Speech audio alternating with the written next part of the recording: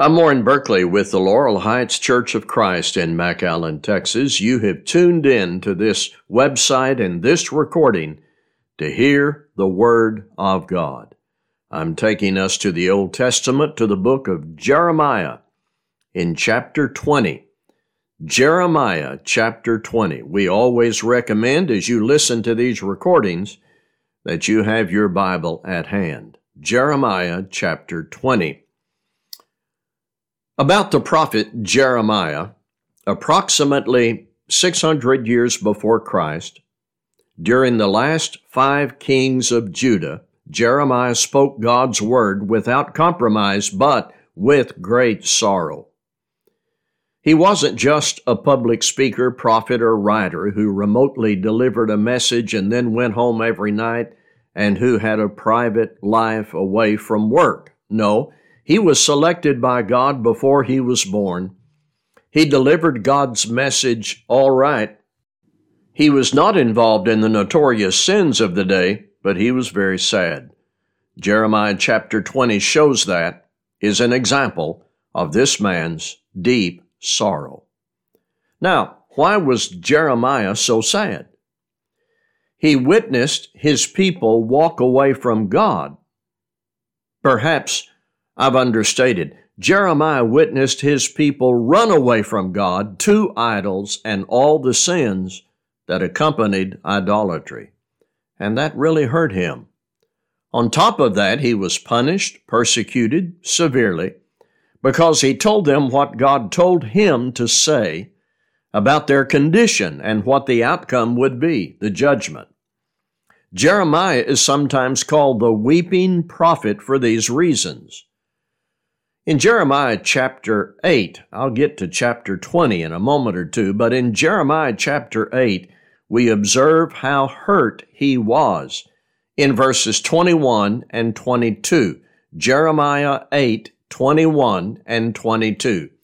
For the wound of the daughter of my people is my heart wounded. I mourn, and dismay has taken hold of me. Is there no balm in Gilead? Is there no physician there? Why then has the health of the daughter of my people not been restored? Well, you see in these verses what I'm talking about and how fitting this brand is, the weeping prophet. Now we go to chapter 20, Jeremiah chapter 20. And the chapter opens with this priest who was a false prophet, Pashur. He heard Jeremiah preaching and beat him, locking him up in what can be called a torture device. Putting Jeremiah in stocks meant more than just locking him up. The Hebrew terminology refers to twisting. They put Jeremiah on the rack, clamping his wrist and twisting his body into painful contortions. When Jeremiah was released, not only did he not stop preaching, he spoke God's word directly to and about Pashur. God said through Jeremiah to Pashur, "You are a terror to yourself and to others. You and your friends will be defeated and carried off into Babylon, and that's where you will die." And that brings us now to verse 7.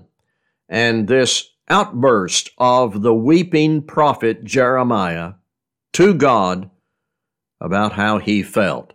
Jeremiah chapter 20, verses 7 through 18. Jeremiah addressing God, telling God how he felt. O Lord, you have deceived me, and I was deceived. You are stronger than I, and you have prevailed. I have become a laughingstock all the day. Everyone mocks me. For whenever I speak, I cry out, I shout, violence and destruction.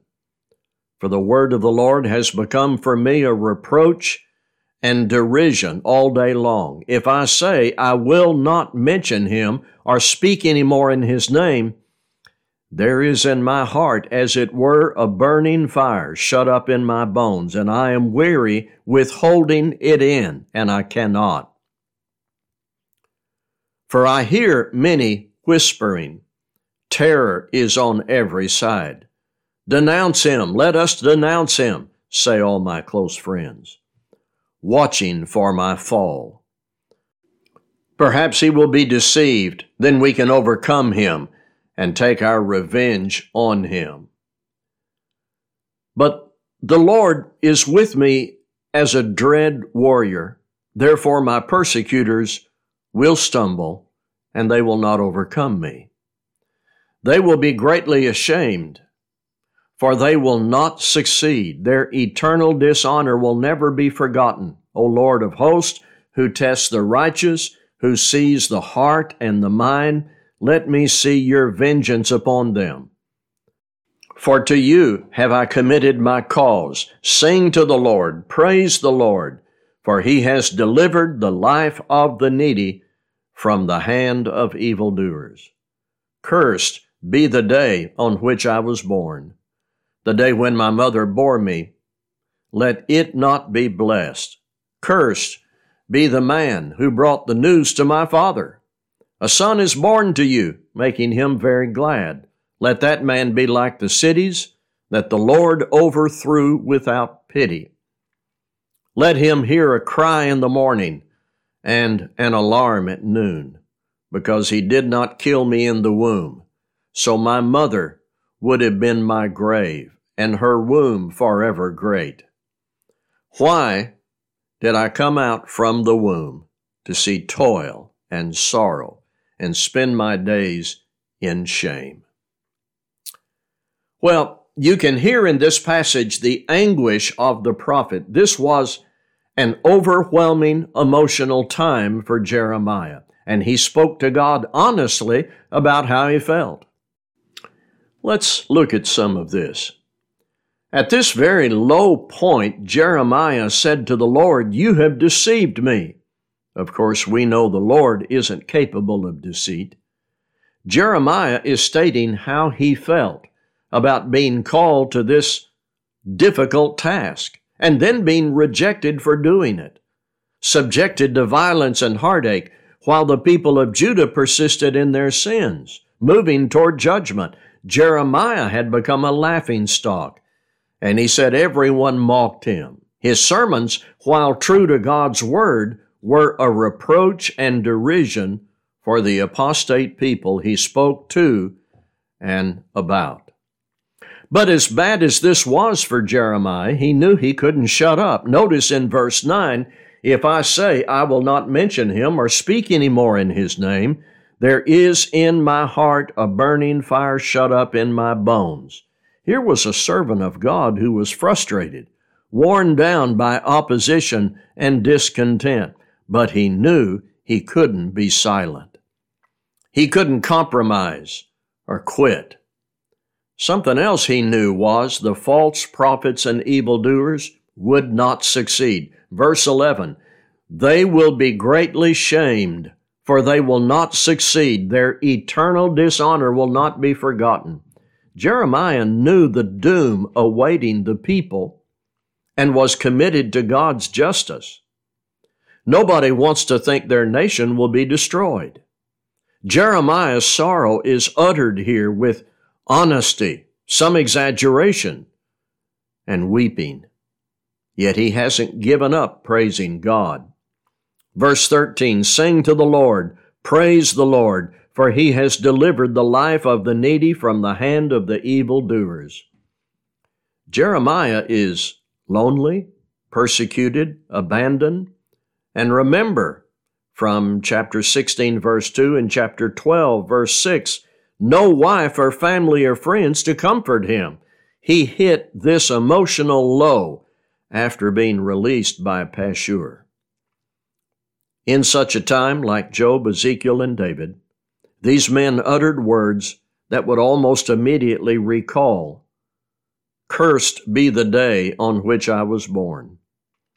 This is the account given by the Holy Spirit for us to consider and learn from in Jeremiah chapter 20. Now that's the history, that's the narrative. What do we need to learn from it? May I highlight 3 things? Number 1, this reminds us of reality. Love for people is a gift of joy, but can also be a burden of sorrow. Remember what I said earlier. Jeremiah was not like a man who goes to his office, does hard things all day, but then comes home to unwind with his wife and family and find relief. No relief for Jeremiah. And one dimension of his sorrow was he loved his people, the people of Judah. He certainly knew they were wrong and headed for judgment, but he loved the people. He cared. It reminds us of this reality of love. It is a gift, a joy of life to love people and see them respond to God's love and your love and thrive and develop into great people. That's the joy of love.